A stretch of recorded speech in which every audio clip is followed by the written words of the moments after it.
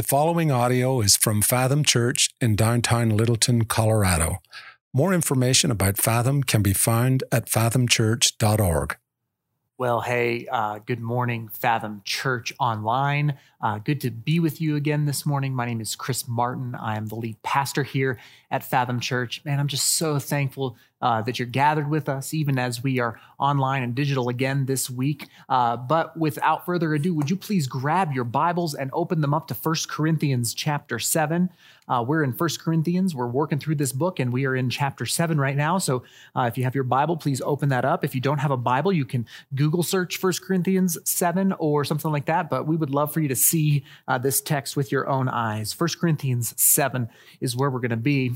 We've been in this series in the book of 1 Corinthians since February. And for the last few weeks, Paul has been kind of drilling down on the topic, the macro topic of sex, actually. And so we've talked about sexual immorality. And then we talked about sex within the confines of marriage. And then last week, we actually discussed singleness a little bit, not necessarily sex and singleness, but singleness as kind of a gift from God, a season of your life, or maybe a calling for your entire life. But today, we're going to come, Paul moves out of singleness and back into talking about sex, but he starts to talk about marriage and specifically divorce. And today is going to be a tough one. Just want to kind of buffer this morning with that. It's going to be a little bit more difficult. Here's what I've researched. The percentage chance of you getting married at some point in your life is more than 80%. More than 80%. That means that the vast majority of us will at some point be married. But 80% are likely to be married. But if you are married, 50% of those marriages will end in divorce. 60% of second marriages end in divorce. And almost 75% of third marriages end in divorce. And while the stats are slightly better for what we call practicing Christians, they're still ominous figures there, inside and outside of the church. One last stat to share just to get us all adequately depressed this morning before we dig into the text is this. Children of divorced parents are 35% more likely themselves to be divorced. So I don't know how to do the math. I'm not great at that, but couple that the 50% divorce rate with the 35% child more likely rate. I don't know how to do that math, but this really puts children of divorce in a statistically scary place. And I don't say all of these things, these stats from a place devoid of personal experience. Okay, as I've told you before, both of my parents, my mom and my dad, were divorced before they actually met and married each other. And then they divorced each other while I was in college. And now they are both remarried for the third time. Now, I don't say that to throw my parents under the bus at all. I love my mom. I love my dad. We have good relationships. I respect them. But I just point that out to say that I am not unscathed from divorce. Actually, it affects me greatly. One example, when Marcy and I were engaged to be married, we did premarital counseling. And one of the things that she brought up in our premarital counseling session was that she was nervous about the fact that I came from a home that had divorce in it. It had been modeled to me. And really, there aren't even stats for a guy in my position who coming from multiple divorces and multiple parents like that. They kind of run out of data at that point. And so Marcy was worried, and rightly so, about the odds that I just talked about, because here's the truth. I am predisposed to run when things get tough. And so we had to work through that in our counseling. Now, I've talked a little bit about divorce in previous sermons, but I've never preached an entire sermon on divorce. And so even as I just kind of dug into this text this week, I started feeling some anxiety about it, because here's the reality that I know is true for us, church. Many of you share in kind of the story that I just shared with you. Like, so just like me, the topic of divorce, it's not just a topic to like philosophize on out there in the universe, but it's a hurt. It's a pain. It's a wound, right? It's a reality for you.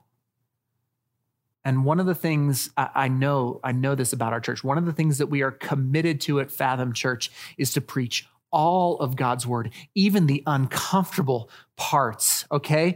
Even the parts that are hard and that kind of make us check our gut, all right? So if today brings up some pain and maybe some wounds and maybe some questions, like, I'm just going to trust that God wants us to dig into this deeply rather than to play it safe. Like, it would actually be selfish of me as your pastor to skip over this because it hurts and it just makes us uncomfortable, and I might get some harsh emails from you.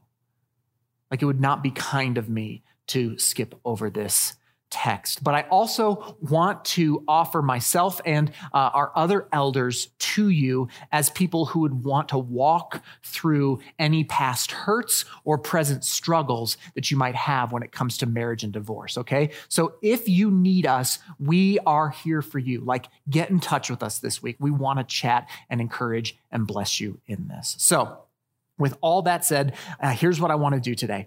I want to address divorce from 1 Corinthians 7 and then back it up with a bunch of other scripture and biblical passages. And then I'd like to address it kind of in three main movements. So I'll just give you my outline right off the bat. First, we're going to look at God's view on divorce. Second, we will unpack biblical reasons for divorce, allocations for divorce from the Bible. And then third, finally, we will talk about remarriage, because the Bible has things to say about that as well. So to begin, it is important, once again, to cover what the definition of marriage is, because most often when the New Testament starts talking about divorce, it does so couched in the conversation, a larger conversation of marriage. And remember, we talked about this a few weeks ago when we started talking about sexuality in 1 Corinthians. And so marriage, as defined by God, as defined by the Holy Scriptures, is this: one man and one woman in one union for one lifetime. Period. That's marriage. And Paul builds on that foundation in our text this morning. So 1 Corinthians chapter 7, let's look at verses 10 and 11. To the married, I give this charge, not I, but the Lord. The wife should not separate from her husband, but if she does, she should remain unmarried or else be reconciled to her husband. And the husband should not divorce his wife. So God's plan from the very beginning was that marriage would be permanent. That it'd be permanent. One man, one woman, one lifetime. That was the original intention. And in God's original plan for marriage, there was no need for nor allocation for divorce. There was just no need. It was never going to break. But then, like we said a couple weeks ago, Genesis 2 is closely followed by Genesis chapter 3. And in Genesis 3, we find the fall when sin enters into the cosmos and everything breaks. Everything is broken, including marriage. So Genesis 2 is one man, one woman, one lifetime, no questions asked. But then Genesis 3 shows up and things start getting more complicated. John Stott, who's a theologian and author, talks about divorce like this. This is a quote from John Stott. He says, there is almost no unhappiness so poignant as the unhappiness of an unhappy marriage, and almost no tragedy so great as the degeneration of what God meant for love and fulfillment into a non-relationship of bitterness, discord, and despair. So, if God's original plan was that marriage would be permanent, that there was no allocation for divorce, then when is it permissible? Like, when biblically is it permissible to divorce? Are there ever occasions when there are grounds biblically to get a divorce? The answer is yes. There are. After Genesis 3, we do begin to see some concessions given through the scriptures. So I'm going to bring up what I think are two biblical grounds for divorce. And really, one of them we see in our text, one of them we see in a gospel passage. And we need to cover both this morning. So first, I'm going to lean into Matthew 19 and Jesus' teachings on divorce. So Matthew chapter 19, verses 3 through 9. And the Pharisees came up to him and tested Jesus by asking, is it lawful to divorce one's wife for any cause? And real quick, just a side note right there. A friend of mine puts it like this when he reads that text. He puts it like this. If you are looking for a reason to get a divorce, you will find as many reasons as you want to find. Is it lawful to divorce one's wife for any cause? Oh, you'll find something if you're looking for it. Verse 4, Jesus answered, have you not read that he who created them from the beginning made them male and female and said, therefore, a man shall leave his father and his mother and hold fast to his wife, and the two shall become one flesh. So they are no longer two flesh, but one flesh. What therefore God has joined together, let not man separate. So right there, Jesus himself, he is saying, hey, we got to go back to this Genesis 2 marriage thing. What God joined, let no one separate. Don't break what God has intended to stay united for an entire lifetime. And then he goes on, verse 7, he says, they said to him, the Pharisees said to Jesus, why then did Moses command one to give a certificate of divorce and to send her away?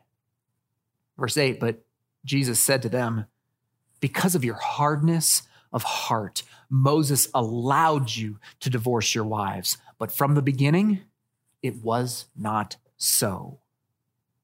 So, what the Pharisees are doing and what Jesus is now referring to is found in Deuteronomy 24. We can't go there right now, but the Pharisees are like, hey, Moses, he commanded us to divorce.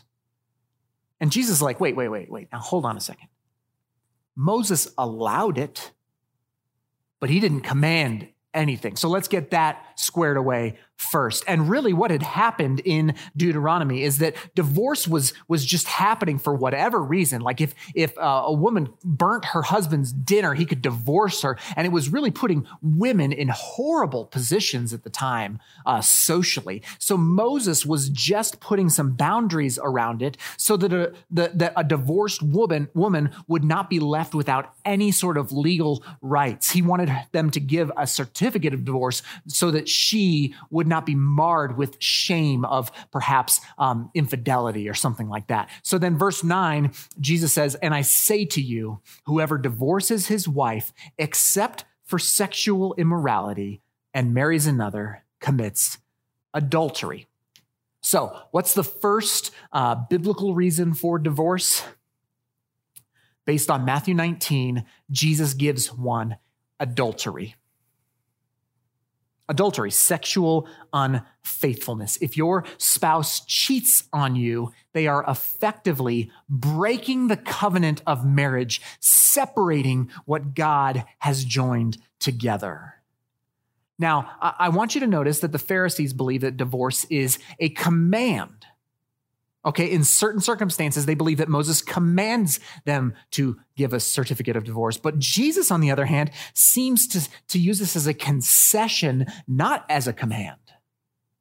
Okay?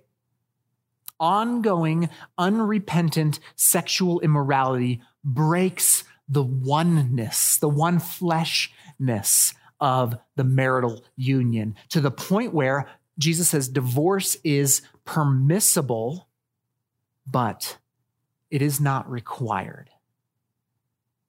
And I would just plead with you to take every single possible step to save and reconcile a marriage, even if there has been sexual immorality. Because Jesus can and does heal those types of wounds. It's like this. When I was a kid, and I'd be running around and I'd hurt myself. Like I'd start crying and wailing and, bloodied, whatever it was. And my dad, he would come and he'd run over to me and he would try and comfort me. And he would always start with a joke, which I didn't really get until I had kids. And now that I've got Harper, it's like, I feel like I've got to try and lighten her spirit when she's wailing. But he started with a joke and he would always say, "Oh my goodness, Chris, that injury looks really bad. I think we're going to have to take that leg off. Like amputate." And through the tears and the snot, I'd be like, "No, you don't want to cut off my leg." I'd just be wailing. And I'd laugh because I thought it was so funny and so crazy to think that he would just cut my leg off because I got a raspberry. And then he'd clean up my injury and he'd wrap it all up and he'd wipe away my tears and I'd go off and play some more. Listen, even if you have a very serious broken bone or like a very serious infection or whatever it might be, the first move is never to amputate. Now, it might come to that, but only as a last resort. And I would just implore you that mentality would kind of overlay your marriage. Even with sexual immorality in a marriage, it might be a long, hard, arduous journey to recovery from that injury. But I would counsel against amputation unless it is an absolute last resort. But the Bible, Jesus gives you the first allocation for divorce, and that is adultery. A second biblical reason for divorce is abandonment. And that one we get from our text today. So let's look back at 1 Corinthians 7, starting in verse 12. To the rest, I say, not the Lord, that if any brother has a wife who is an unbeliever, and she consents to live with him, he should not divorce her. If any woman has a husband who is an unbeliever and he consents to live with her, she should not divorce him. For the unbelieving husband is made holy because of his wife, and the unbelieving wife is made holy because of her husband. Otherwise, your children would be unclean, but as it is, they are holy. Now, we got to remember what's going on in Corinth for a second here, because he's writing to a specific place and a specific time. And so the church of Corinth is maybe 5 years old at this point. And previously in the city of Corinth, there were no Christians. There was no church. So Paul is likely addressing this scenario. Okay, the gospel comes to Corinth. They plant the church. Imagine one spouse in a marriage becomes a Christian, but the other does not. Now, biblically, Christians are never supposed to marry someone who does not believe in Jesus. This is the principle. It's a biblical principle of being equally yoked. And I really don't have time to go all the way into it this morning, but it is massively important. Christians are supposed to marry Christians, not Christians marrying non-Christians. But in this case, in 1 Corinthians, these two, they were equally yoked. They were just equally yoked away from the Lord. And then likely one of them got saved. And then the unsaved spouse says, hey, I didn't sign up for this Christian thing. I'm out of here. And then Paul's response to that is in verse 15. He says in verses 15 and 16, but if the unbelieving partner separates, so here's where the guy's like, I'm out of here, or the gal's like, I'm out of here, let it be so. In such cases, the brother or sister is not enslaved. God has called you to peace. For how do you know, wife, whether you will save your husband? Or how do you know, husband, whether you will save your wife. So he says, if your unbelieving spouse wants a divorce, you can't stop them. You're not enslaved. You're not in that marital union anymore. That's what we call abandonment. But he says, if you are the believer in the relationship, God does not give you permission to divorce your spouse just because they don't believe the same things that you believe now that you've become a Christian. Because Paul, he's saying here, hey, you don't know whether you're going to be the one who leads your husband or your wife who doesn't believe in Jesus to Christ. You don't know. So biblically, Jesus gives us this allocation for divorce on the grounds of adultery. And then Paul kind of adds this concession in 1 Corinthians 7 on the grounds of abandonment, one might divorce. But the question is, do these teachings cover every conceivable situation in which divorce could reflect God's permissive will? Like, is that all? Are those the only two and nothing else? Well, let me read a quote to you from one of my seminary professors, Dr. Craig Blomberg, who's done a lot of work on marriage, remarriage, divorce within the biblical narrative. Let me read this quote from him. He says this: obviously, Jesus' teaching was not exhaustive, or Paul could not have added to it in 1 Corinthians 7. Cautious interpreters, therefore, have suggested additional extreme situations in which divorce may be the least evil of several options. It's probably not best, it is probably best not to add to the biblical list, however, but simply to treat other cases one at a time, asking if the marriage has in reality been fundamentally destroyed, as if sexual unfaithfulness or irrevocable abandonment had occurred. So, it would seem to me that there are other extreme situations, but again, that those are at a last option. None of this is to be entered into lightly. Amputation is never the first option, okay? But I will say this about one extreme situation. If you are in an abusive marriage, you need to get out from the physical contact with your abuser. Okay, I'm not saying divorce is your only option or even maybe an option, but I am saying that you need to first get safe, get out and get safe. And then second, you need to get the help that you need to talk to us. We'll help find a counselor. I mean, goodness, there's so many things, but you do not use these two examples to say, I'm going to stay under an abusive spouse. Never. You get out of there. So those are the two biblical reasons for divorce: adultery, abandonment. And then finally, I do want to talk about remarriage because 1 Corinthians 7:11, back to that verse, Paul seems to indicate that there are certain circumstances where remarriage is not proper for somebody who's been divorced. And then back in Matthew chapter 19, verse 9, it says that an unbiblical divorce followed by remarriage amounts to adultery. So let's talk about remarriage and try to address a couple of questions, because I know there are many of you who are on a second or a third marriage. You have remarried, and so I imagine, have questions in your head. First, though, if you are divorced and single, let me answer this question. Is it okay for you to remarry? If you're divorced and single, is it okay to remarry? Well, again, remember back to what we said last week. Your singleness, even if you got there by way of sin, is a gift. It is a gift that God has given you to display the glory of God and to build up the church. So your first thing is you strive to find contentment in your singleness.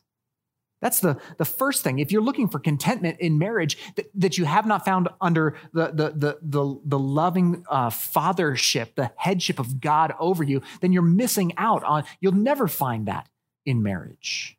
Now, maybe in your singleness now, you're realizing that your divorce was unbiblical and you've got some repenting to do. Okay? You might have some things you need to confess and repent and turn from your sin, okay? Just like you would any other sin. But hear me. An unbiblical divorce is not an unpardonable sin. If you realize that you have sinned, you need to repent and to begin to live by God's standards. That's the call for all sinners. And so maybe there is remarriage in your future. Maybe not.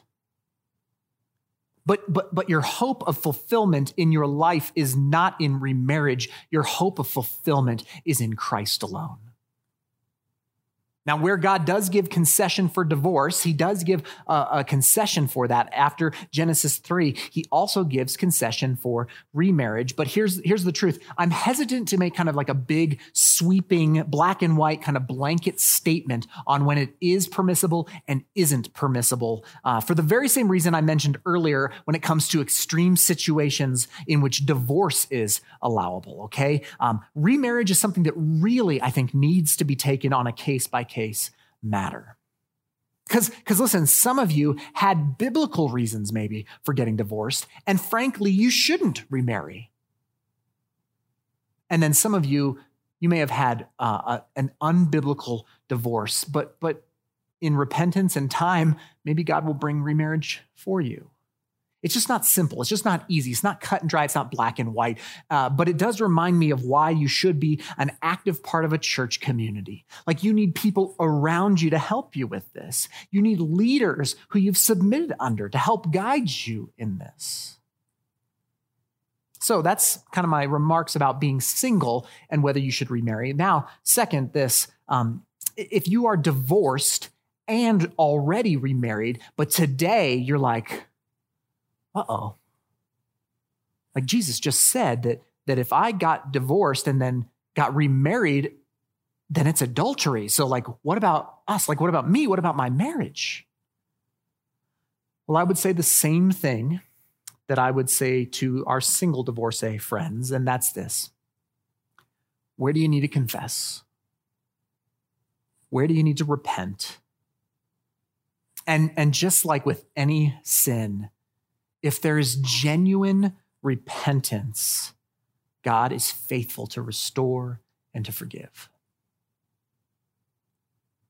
But I don't know. I've read the Bible through and through, cover to cover, and I can't find any place in the Bible where it says that breaking a second marriage covenant will somehow fix the first. So again, I think the same message, confess, repent, and begin to live by God's standards now. So let me wrap this up with this. In John, the Gospel of John, chapter 4, we find a story of Jesus with his disciples, and he comes to a well in the heat of the day. He sends his disciples into the city, and he is by himself at a well at about noon. And a Samaritan woman comes up to the well to draw water. Now, the fact that she came at noon in the heat of the day rather than in the cool of the morning means that this was a woman of disrepute. Okay? She had some social baggage, some relational baggage. She was not welcomed with the others. But Jesus, in a very, very confounding way, strikes up a conversation with her. And he says this in John chapter 4, verse 13. Jesus said to her, "Everyone who drinks of this water will be thirsty again. But whoever drinks of the water that I will give him will never be thirsty again. The water that I will give him will become in him a spring of water, welling up to eternal life." And the woman said to him, "Sir, give me this water so that I will not be thirsty or have to come here to draw water." Verse 16, Jesus said to her, "Go, call your husband and come here." The woman answered him, "I have no husband." And Jesus said to her, "You were right in saying, 'I have no husband,' for you have had 5 husbands, and the one you now have is not your husband. What you have said is true." And then she ends up being the one who I think gives her life to the Lord, starts following Jesus, but goes back to her city, to her town, and shares, evangelizes the gospel. This is kind of like Jesus' coming out party, as it were, from being kind of anonymous and not known as the Messiah to becoming the Messiah and being out there for everyone to know and to hear from. And you know what I love about this encounter with Jesus and the Samaritan woman is that Jesus does not downplay the most painful, embarrassing, dirty part of her life.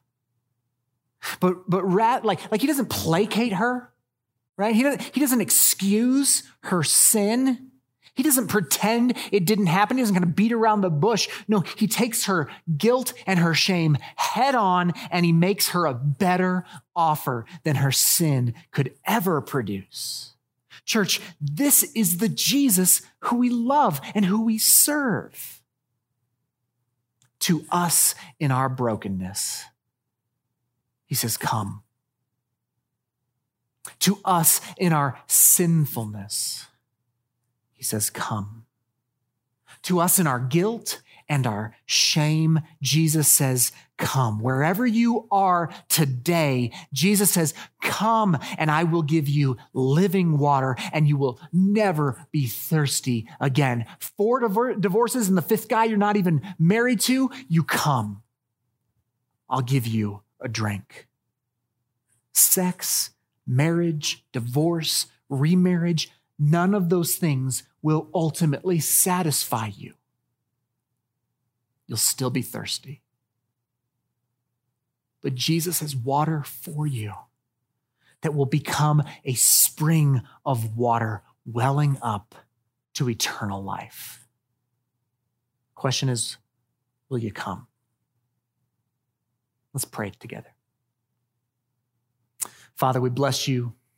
These are hard words. They bring up stories and experiences and pains and wounds and some scars. And yet, Lord, you have created marriage for our benefit. And yet sin has marred that and broken that. And you've given us good counsel in your word today. Lord, I do pray for men and women in here who have pains, who have shame, who have guilt around their marital status, around a broken relationship, around a divorce, around maybe what's going on right now. Father, I do pray through the power of your Holy Spirit that they would come to you. That they would come and they would bring their pain and they would bring their shame and they would bring all that is burdening them and they bring it to you and you say, come, I will fulfill you. Jesus, fill us with that living water that wells up to a spring of eternal life. Thank you that you do not condemn, but that you welcome us and you repair our brokenness. We love you, Father. As we do this internal work now of reflection, Lord, would you move deeply in our hearts? We pray these things by the name of Jesus and the power of the Holy Spirit. Amen.